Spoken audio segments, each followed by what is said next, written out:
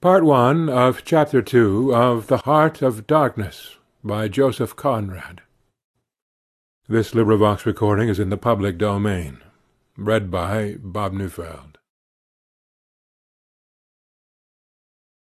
One evening, as I was lying flat on the deck of my steamboat, I heard voices approaching, and there were the nephew and the uncle strolling along the bank. I laid my head on my arm again, and had nearly lost myself in a doze, when somebody said in my ear, as it were, "I am as harmless as a little child, but I don't like to be dictated to. Am I the manager, or am I not? I was ordered to send him there. It's incredible." I became aware that the two were standing on the shore alongside the forepart of the steamboat, just below my head. I did not move. It did not occur to me to move. I was sleepy. "It is unpleasant," granted the uncle. "He has asked the administration to be sent there," said the other, "with the idea of showing what he could do, and I was instructed accordingly. Look at the influence that man must have. Is it not frightful?" They both agreed it was frightful, then made several bizarre remarks. "Make rain and fine weather, one man, the council, by the nose," bits of absurd sentences that got the better of my drowsiness, so that I had pretty near the whole of my wits about me when the uncle said, "The climate may do away with this difficulty for you. Is he alone there?" "Yes," answered the manager. "He sent his assistant down the river with a note to me in these terms: 'Clear this poor devil out of the country, and don't bother sending more of that sort. I had rather be alone than have the kind of men you can dispose of with me.' It was more than a year ago. Can you imagine such impudence?" "Anything since then?" asked the other hoarsely. "Ivory," jerked the nephew. "Lots of it. Prime sort. Lots. Most annoying from him." "And with that?" questioned the heavy rumble. "Invoice," was the reply, fired out, so to speak. Then silence. They had been talking about Kurtz. I was broad awake by this time, but, lying perfectly at ease, remained still, having no inducement to change my position. "How did that ivory come all this way?" growled the elder man, who seemed very vexed. The other explained that it had come with a fleet of canoes in charge of an English half-caste clerk Kurtz had with him. That Kurtz had apparently intended to return himself, the station being by that time bare of goods and stores, but after coming 300 miles had suddenly decided to go back, which he started to do alone in a small dugout with 4 paddlers, leaving the half-caste to continue down the river with the ivory. The 2 fellows there seemed astounded at anybody attempting such a thing. They were at a loss for an adequate motive. As to me, I seemed to see Kurtz for the first time. It was a distinct glimpse. The dugout, 4 paddling savages, and the lone white man turning his back suddenly on the headquarters, on relief, on thoughts of home, perhaps, setting his face towards the depths of the wilderness, towards his empty and desolate station. I did not know the motive. Perhaps he was just simply a fine fellow who stuck to his work for its own sake. His name, you understand, had not been pronounced once. He was that man. The half-caste, who, as far as I could see, had conducted a difficult trip with great prudence and pluck, was invariably alluded to as that scoundrel. The scoundrel had reported that the man had been very ill, had recovered imperfectly. The 2 below me moved away then a few paces, and strolled back and forth at some little distance. I heard, "Military post, doctor, 200 miles, quite alone now, unavoidable delays, 9 months, no news, strange rumours." They approached again just as the manager was saying, "No one, as far as I know, unless a species of wandering trader, a pestilential fellow, snapping ivory from the natives. Who was it they were talking about now? I gathered in snatches that this was some man supposed to be in Kurtz's district, and of whom the manager did not approve. "We will not be free from unfair competition till one of these fellows is hanged for an example," he said. "Certainly," grunted the other. "Get him hanged. Why not? Anything can be done in this country. That's what I say. Nobody here, you understand, here, can endanger your position. And why? You stand the climate. You outlast them all. The danger is in Europe. But there, before I left, I took care to—" They moved off and whispered. Then their voices rose again. "The extraordinary series of delays is not my fault. I did my best." The fat man sighed. "Very sad." "And the pestiferous absurdity of his talk," continued the other. "He bothered me enough when he was here. Each station should be like a beacon on the road towards better things, a centre for trade, of course, but also for humanizing, improving, instructing. Conceive you that ass, and he wants to be the manager. No, it's—" Here he got choked by excessive indignation, and I lifted my head the least bit. I was surprised to see how near they were, right under me. I could have spat upon their hats. They were looking on the ground, absorbed in thought. The manager was switching his leg with a slender twig. His sagacious relative lifted his head. "You have been well since you came out this time?" he asked. The other gave a start. "Who? I? Oh, like a charm, like a charm. But the rest, oh, my goodness, all sick. They die so quick, too, that I haven't the time to send them out of the country. It's incredible." Just so," grunted the uncle. "Ah, my boy, trust to this. I say, trust to this." I saw him extend his short flipper of an arm for a gesture that took in the forest, the creek, the mud, the river, seemed to beckon with a dishonouring flourish before the sunlit face of the land a treacherous appeal to the lurking death, to the hidden evil, to the profound darkness of its heart.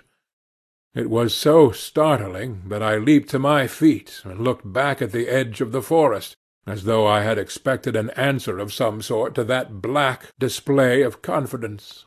You know the foolish notions that come to one sometimes. The high stillness confronted these two figures with its ominous patience, waiting for the passing away of a fantastic invasion. They swore aloud together, out of sheer fright, I believe, then, pretending not to know anything of my existence, turned back to the station. The sun was low, and leaning forward side by side, they seemed to be tugging painfully uphill their two ridiculous shadows of unequal length, that trailed behind them slowly over the tall grass without bending a single blade. In a few days the El Dorado expedition went into the patient wilderness that closed upon it as the sea closes over a diver.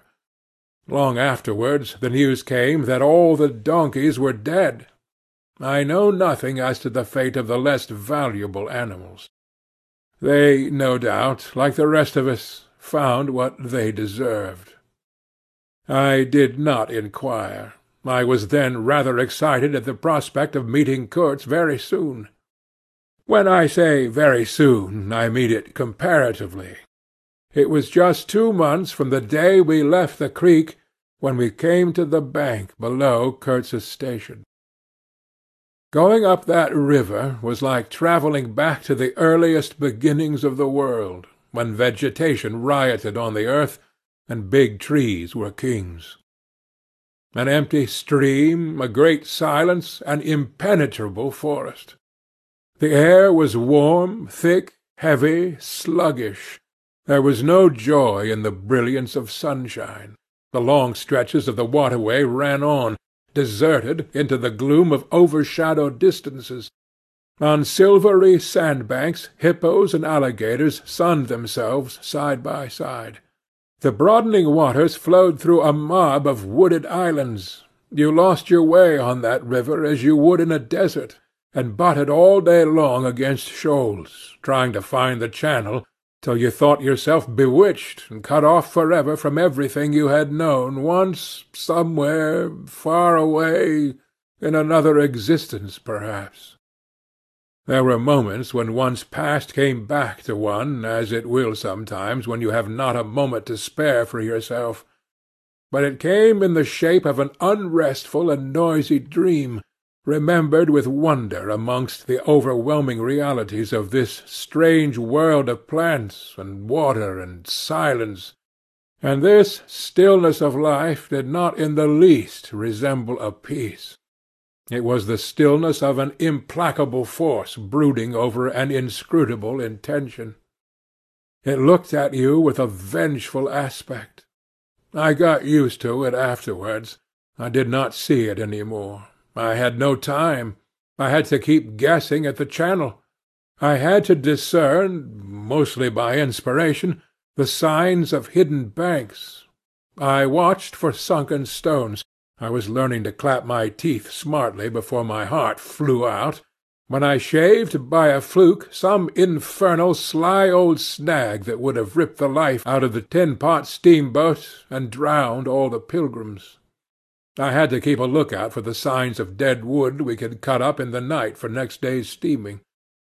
When you have to attend to things of that sort, to the mere incidents of the surface, the reality, I tell you, fades. The inner truth is hidden, luckily.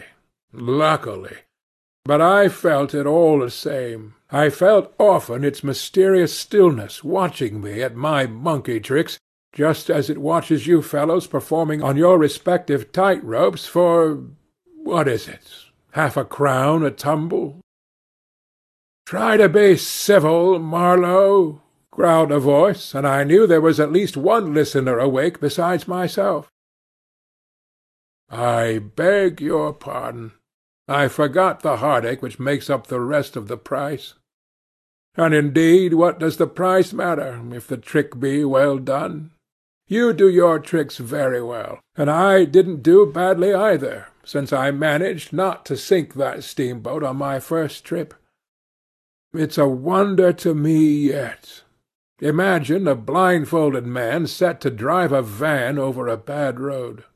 I sweated and shivered over that business considerably, I can tell you. After all, for a seaman, to scrape the bottom of the thing that's supposed to float all the time under his care is the unpardonable sin. No one may know of it, but you never forget the thump, eh? A blow on the very heart. You remember it, you dream of it, you wake up at night and think of it years after, and go hot and cold all over. I don't pretend to say that steamboat floated all the time. More than once she had to wade for a bit, with 20 cannibals splashing around and pushing. We had enlisted some of these chaps on the way for a crew. Fine fellows, cannibals, in their place. They were men one could work with, and I am grateful to them. And after all, they did not eat each other before my face. They had brought along a provision of hippo meat which went rotten and made the mystery of the wilderness stink in my nostrils. Phew! I can sniff it now. I had the manager on board and 3 or 4 pilgrims with their staves, all complete. Sometimes we came upon a station close by the bank, clinging to the skirts of the unknown, and the white men rushing out of a tumble-down hovel, with great gestures of joy and surprise and welcome, seemed very strange, had the appearance of being held there captive by a spell. The word ivory would ring in the air for a while, and on we went again into the silence, along empty reaches, round the still bends between the high walls of our winding way, reverberating in hollow claps the ponderous beat of the stern-wheel. Trees, millions of trees, massive, immense, running up high, and at their foot, hugging the bank against the stream, crept the little begrimed steamboat, like a sluggish beetle crawling on the floor of a lofty portico. It made you feel very small, very lost, and yet it was not altogether depressing, that feeling. After all, if you were small, the grimy beetle crawled on, which was just what you wanted it to do. Where the pilgrims imagined it crawled to, I don't know. To some place where they expected to get something, I bet. For me, it crawled towards Kurtz exclusively. But when the steam pipe started leaking, we crawled very slow. The reaches opened before us and closed behind, as if the forest had stepped leisurely across the water to bar the way for our return. We penetrated deeper and deeper into the heart of darkness. It was very quiet there. At night, sometimes, the roll of drums behind the curtain of trees would run up the river, and remain sustained faintly, as if hovering in the air high over our heads, till the first break of day. Whether it meant war, peace, or prayer, we could not tell. The dawns were heralded by the descent of a chill stillness. The woodcutters slept, their fires burned low. The snapping of a twig would make you start. We were wanderers on a prehistoric earth, on an earth that wore the aspect of an unknown planet. We could have fancied ourselves the first of men taking possession of an accursed inheritance, to be subdued at the cost of profound anguish and of excessive toil. But suddenly, as we struggled round a bend, there would be a glimpse of rush walls, of peaked grass roofs, a burst of yells, a whirl of black limbs, a mass of hands clapping, of feet stamping, of bodies swaying, of eyes rolling, under the droop of heavy and motionless foliage. The steamer toiled along slowly on the edge of a black and incomprehensible frenzy. The prehistoric man was cursing us, praying to us, welcoming us, who could tell? We were cut off from the comprehension of our surroundings. We glided past like phantoms, wondering and secretly appalled, as sane men would be before an enthusiastic outbreak in a madhouse. We could not understand because we were too far, and could not remember because we were travelling in the night of first ages, of those ages that are gone, leaving hardly a sign and no memories. The earth seemed unearthly. We were accustomed to look upon the shackled form of a conquered monster, but there you could look at a thing monstrous and free. It was unearthly, and the men no, they were not inhuman. Well, you know, that was the worst of it, the suspicion of their not being inhuman. It could come slowly to one. They howled and leaped and spun and made horrid faces. But what thrilled you was just the thought of their humanity, like yours, the thought of your remote kinship with this wild and passionate uproar. Ugly. Yes, it was ugly enough. But if you were man enough, you would admit to yourself that there was in you just the faintest trace of a response to the terrible frankness of that noise, a dim suspicion of there being a meaning in it which you so remote from the night of first ages, could comprehend. And why not? The mind of man is capable of anything, because everything is in it, all the past as well as all the future. What was there after all?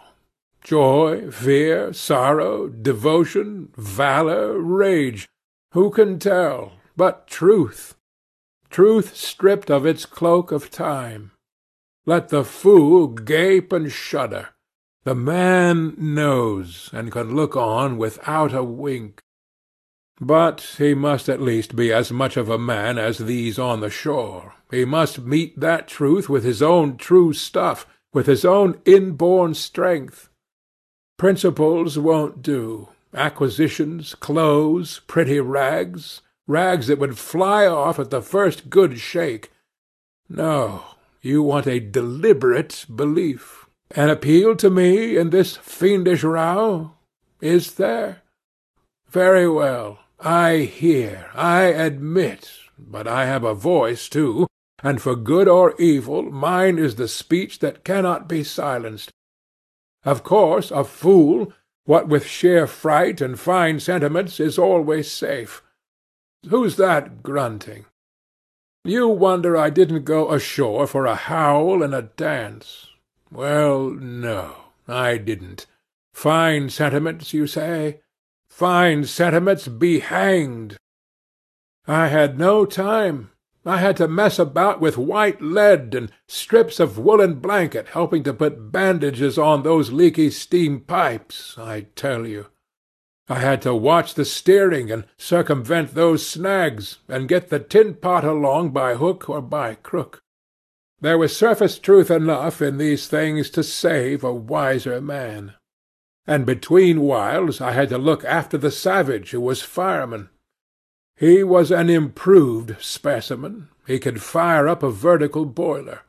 He was there below me, and upon my word, to look at him was as edifying as seeing a dog in a parody of breeches and a feather hat walking on his hind legs. A few months of training had done for that really fine chap. He squinted at the steam gauge and at the water gauge with an evident effort of intrepidity, and he filed teeth too, the poor devil, and the wool of his pate shaved into queer patterns, and 3 ornamental scars on each of his cheeks. He ought to have been clapping his hands and stamping his foot on the bank, instead of which he was hard at work, a thrall to strange witchcraft, full of improving knowledge. He was useful because he had been instructed, and what he knew was this, that should the water in that transparent thing disappear, the evil spirit inside the boiler would get angry through the greatness of his thirst and take a terrible vengeance. So he sweated and fired up and watched the glass fearfully, with an impromptu charm made of rags tied to his arm and a piece of polished bone as big as a watch stuck flatways through his lower lip. While the wooded bank slipped past us slowly, the short noise was left behind, the interminable miles of silence, and we crept on towards Kurtz. But the snags were thick, the water was treacherous and shallow, the boiler seemed indeed to have a sulky devil in it, and thus neither that fireman nor I had any time to peer into our creepy thoughts. Some 50 miles below the inner station we came upon a hut of reeds, an inclined and melancholy pole, with the unrecognizable tatters of what had been a flag of some sort flying from it, and a neatly stacked wood-pile. This was unexpected. We came to the bank, and on the stack of firewood found a flat piece of board with some faded pencil writing on it. When deciphered, it said, "Wood for you. Hurry up. Approach cautiously." There was a signature, but it was illegible, not Kurtz, a much longer word. Hurry up? Where? Up the river? Approach cautiously? We had not done so, but the warning could not have been meant for the place where it could be only found after approach. Something was wrong above. But what, and how much? That was the question. We commented adversely upon the imbecility of that telegraphic style. The bush around said nothing, and would not let us look very far either. A torn curtain of red twill hung in the doorway of the hut, and flapped sadly in our faces. The dwelling was dismantled, but we could see a white man had lived there not very long ago. There remained a rude table, a plank on 2 posts, a heap of rubbish reposed in a dark corner, and by the door I picked up a book. It had lost its covers, and the pages had been thumbed into a state of extremely dirty softness. But the back had been lovingly stitched afresh with white cotton thread, which looked clean yet. It was an extraordinary find. Its title was An Inquiry into Some Points of Seamanship, by a man Towson, some such name, master in his Majesty's navy. The matter looked dreary reading enough, with illustrative diagrams and repulsive tables of figures, and the copy was 60 years old. I handled the amazing antiquity with the greatest possible tenderness, lest it should dissolve in my hands. Within, Towson or Towser was inquiring earnestly into the breaking strain of ships' chains and tackle, and other such matters. Not a very enthralling book, but at the first glance you could see there was a singleness of intention, an honest concern for the right way of going to work, which made these humble pages, thought out so many years ago, luminous with another than a professional light. The simple old sailor, with his talk of chains and purchases, made me forget the jungle and the pilgrims in a delicious sensation of having come upon something unmistakably real. Such a book being there was wonderful enough, but still more astounding were the notes penciled in the margin, and plainly referring to the text. I couldn't believe my eyes. They were in cipher. Yes, it looked like cipher. Fancy a man lugging with him a book of that description into this nowhere, and studying it, and making notes, in cipher at that.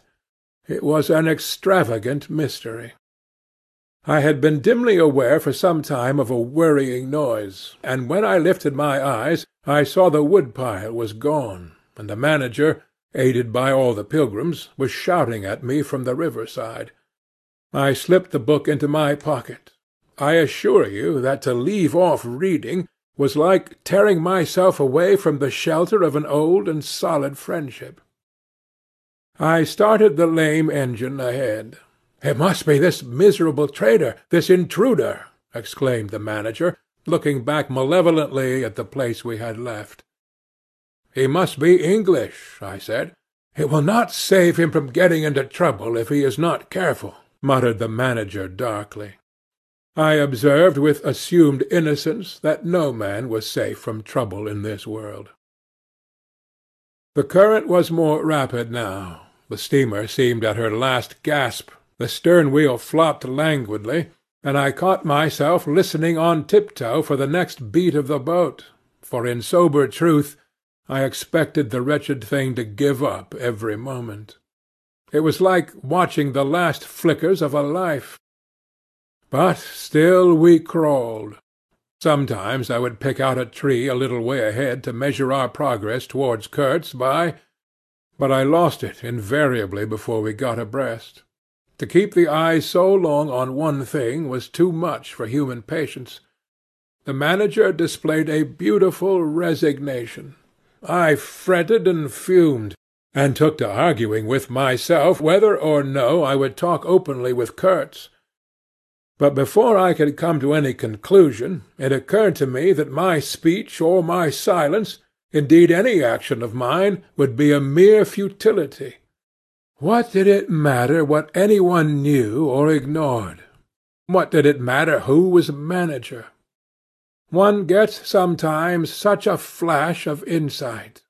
The essentials of this affair lay deep under the surface, beyond my reach and beyond my power of meddling. Towards the evening of the second day we judged ourselves about 8 miles from Kurtz's station. I wanted to push on, but the manager looked grave, and told me the navigation up there was so dangerous that it would be advisable, the sun being very low already, to wait where we were till next morning.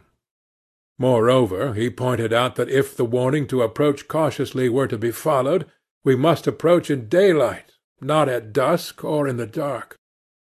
This was sensible enough. 8 miles meant nearly 3 hours of steaming for us, and I could also see suspicious ripples at the upper end of the reach. Nevertheless, I was annoyed beyond expression at the delay, and most unreasonably too, since one night more could not matter much after so many months. As we had plenty of wood, and caution was the word, I brought up in the middle of the stream. The reach was narrow, straight, with high sides like a railway cutting. The dusk came gliding into it long before the sun had set. The current ran smooth and swift, but a dumb immobility sat on the banks. The living trees, lashed together by the creepers, and every living bush of the undergrowth, might have been changed into stone, even to the slenderest twig, to the lightest leaf. It was not sleep. It seemed unnatural, like a state of trance. Not the faintest sound of any kind could be heard. You looked on amazed, and began to suspect yourself of being deaf. Then the night came suddenly, and struck you blind as well. About 3 in the morning some large fish leaped, and the loud splash made me jump, as though a gun had been fired. When the sun rose there was a white fog, very warm and clammy, and more blinding than the night. It did not shift or drive. It was just there, standing all round you like something solid. At 8 or 9, perhaps, it lifted as a shutter lifts. We had a glimpse of the towering multitude of trees, of the immense matted jungle, with the blazing little ball of the sun hanging over it, all perfectly still, and then the white shutter came down again, smoothly, as if sliding in greased grooves. I ordered the chain, which we had begun to heave in, to be paid out again. Before it stopped running with a muffled rattle, a cry, a very loud cry, as of infinite desolation, soared slowly in the opaque air. It ceased. A complaining clamour, modulated in savage discords, filled our ears. The sheer unexpectedness of it made my hair stir under my cap. I don't know how it struck the others. To me it seemed as though the mist itself had screamed, so suddenly and apparently from all sides at once did this tumultuous and mournful uproar arise. It culminated in a harried outbreak of almost intolerably excessive shrieking, which stopped short, leaving us stiffened in a variety of silly attitudes, and obstinately listening to the nearly as appalling and excessive silence. "Good God! What is the meaning?" stammered at my elbow one of the pilgrims, a little fat man with sandy hair and red whiskers, who wore side-spring boots and pink pyjamas tucked into his socks. 2 others remained open-mouthed a whole minute, then dashed into the little cabin to rush out incontinently and stand, darting scared glances, with Winchesters at ready in their hands. What we could see was just the steamer we were on, her outlines blurred as though she had been on the point of dissolving, and a misty strip of water, perhaps 2 feet broad, around her, and that was all.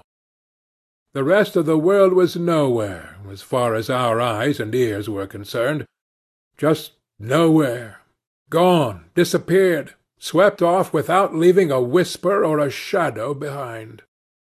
I went forward and ordered the chain to be hauled in short, so as to be ready to trip the anchor and move the steamboat at once if necessary. "Will they attack?" whispered an awed voice. "We will all be butchered in this fog," murmured another. The faces twitched with the strain, the hands trembled slightly, the eyes forgot to wink. It was very curious to see the contrast of expressions of the white men and of the black fellows of our crew, who were as much strangers to that part of the river as we, though their homes were only 800 miles away. The whites, of course greatly discomposed, had besides a curious look of being painfully shocked by such an outrageous row.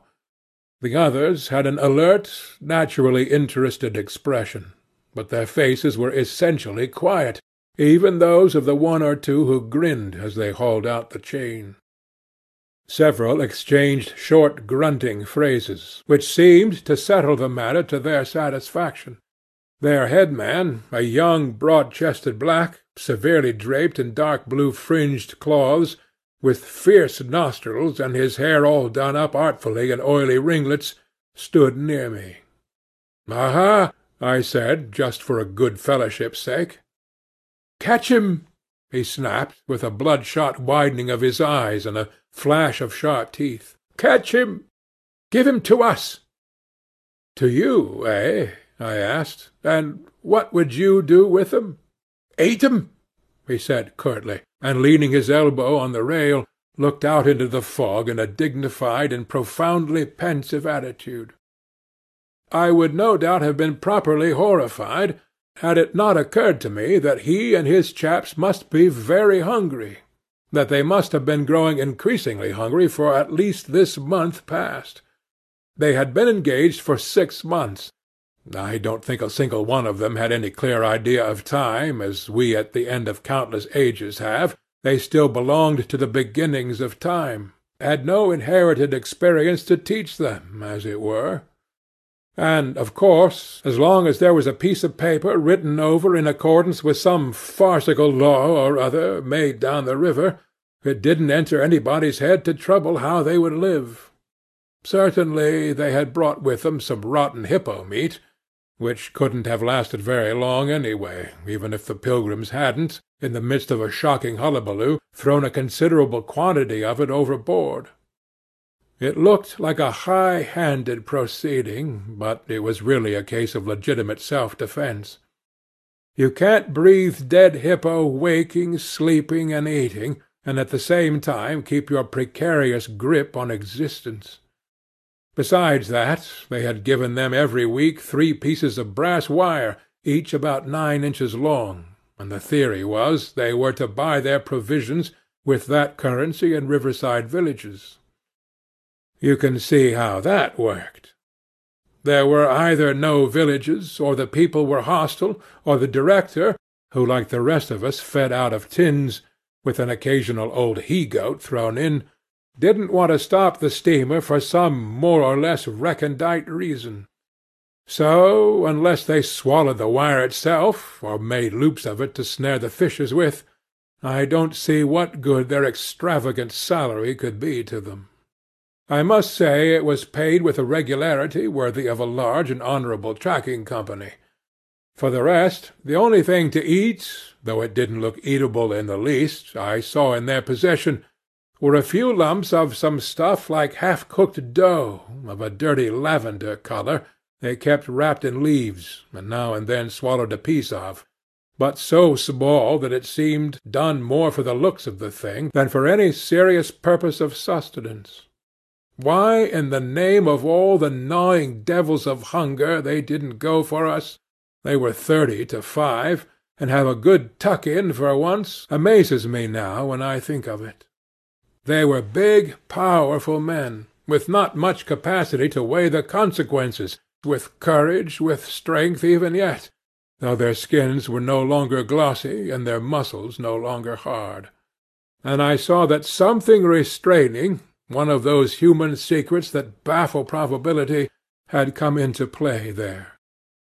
I looked at them with a swift quickening of interest, not because it occurred to me I might be eaten by them before very long, though I own to you that just then I perceived, in a new light, as it were, how unwholesome the pilgrims looked, and I hoped, yes, I positively hoped, that my aspect was not so, what shall I say, so unappetizing, a touch of fantastic vanity which fitted well with the dream sensation that pervaded all my days at the time. Perhaps I had a little fever too. One can't live with one's finger everlastingly on one's pulse. I had often a little fever, or a little touch of other things, the playful paw-strokes of the wilderness, the preliminary trifling before the more serious onslaught which came in due course. Yes, I looked at them as you would on any human being, with a curiosity of their impulses, motives, capacities, weaknesses, when brought to the test of an inexorable physical necessity. Restraint! What possible restraint? Was it superstition, disgust, patience, fear, or some kind of primitive honour? No fear can stand up to hunger, no patience can wear it out, Disgust simply does not exist where hunger is. And as to superstition, beliefs, and what you may call principles, they are less than chaff in a breeze. Don't you know the devilry of lingering starvation, its exasperating torment, its black thoughts, its sombre and brooding ferocity? Well, I do. It takes a man all his inborn strength to fight hunger properly. It's really easier to face bereavement, dishonour, and the perdition of one's soul than this kind of prolonged hunger. Sad, but true. And these chaps, too, had no earthly reason for any kind of scruple. Restraint? I would just as soon have expected restraint from a hyena prowling amongst the corpses of a battlefield. But there was the fact facing me, the fact dazzling to be seen, like the foam on the depths of a sea, like a ripple on the unfathomable enigma, a mystery greater, when I thought of it, than the curious, inexplicable note of desperate grief in this savage clamour that had swept by us on the river-bank, behind the blind whiteness of the fog. Two pilgrims were quarrelling in hurried whispers as to which bank. Left? No, no. How can you? Right, right, of course. It is very serious, said the manager's voice behind me. I would be desolated if anything should happen to Mr. Kurtz before we came up. I looked at him, and had not the slightest doubt he was sincere. He was just the kind of man who would wish to preserve appearances. That was his restraint. But when he muttered something about going on at once, I did not even take the trouble to answer him. I knew, and he knew, that it was impossible. Were we to let go our hold of the bottom, we would be absolutely in the air, in space. We wouldn't be able to tell where we were going to, whether up or downstream, or across, till we fetched against one bank or the other, and then we wouldn't know at first which it was. Of course I had no move. I had no mind for a smash-up. You couldn't imagine a more deadly place for a shipwreck. Whether we drowned at once or not, we were sure to perish speedily in one way or another. I authorize you to take all the risks, he said, after a short silence. I refuse to take any, I said shortly, which was just the answer he expected, though its tone might have surprised him. Well, I must defer to your judgment. You are captain, he said, with a marked civility. I turned my shoulder to him in a sign of my appreciation, and looked into the fog. How long would it last? It was the most hopeless lookout. The approach to this Kurtz grubbing for ivory in the wretched bush was beset by as many dangers as though he had been an enchanted princess sleeping in a fabulous castle. "Will they attack, do you think?" asked the manager in a confidential tone. I did not think they would attack, for several obvious reasons.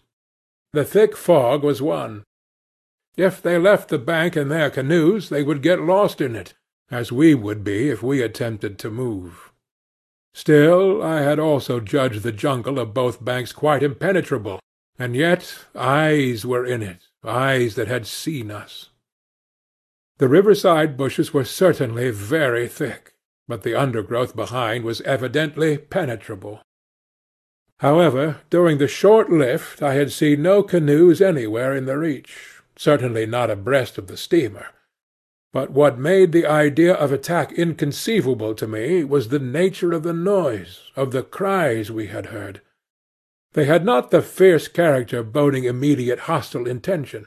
Unexpected, wild, and violent as they had been, they had given me an irresistible impression of sorrow. The glimpse of the steamboats had, for some reason, filled those savages with unrestrained grief. The danger, if any, I expounded, was from the proximity to a great human passion let loose. Even extreme grief may ultimately vent itself in violence, but more generally takes the form of apathy. You should have seen the pilgrims stare. They had no heart to grin, or even to revile me, but I believe they thought me gone mad, with fright maybe. I delivered a regular lecture. My dear boys, it was no good bothering. Keep a lookout? Well, you may guess I watched the fog for the signs of lifting as a cat watches a mouse. But for anything else, our eyes were of no more use to us than if we had been buried miles deep in a heap of cotton wool. I felt like it, too, choking, warm, stifling. Besides, all I said, though it sounded extravagant, was absolutely true to fact. What we afterwards alluded to as an attack was really an attempt to repulse. The action was very far from being aggressive. It was not even defensive in the usual sense. It was undertaken under the stress of desperation, and in its essence was purely protective. It developed itself, I should say, 2 hours after the fog lifted, and its commencement was at a spot, roughly speaking, about 1.5 miles below Kurtz's station. We had just floundered and flopped round a bend when I saw an islet, a mere grassy hummock of bright green, in the middle of the stream. It was the only thing of the kind, but as we opened the reach more, I perceived it was the head of a long sandbank, or rather of a chain of shallow patches stretching down the middle of the river. They were discoloured, just awash, and the whole lot was seen just under the water, exactly as a man's backbone is seen running down the middle of his back under the skin. Now, as far as I did see, I could go to the right or to the left of this. I didn't know either channel, of course. The banks looked pretty well alike. The depth appeared the same. But as I had been informed the station was on the west side, I naturally headed for the western passage. End of Part 1 of Chapter 2.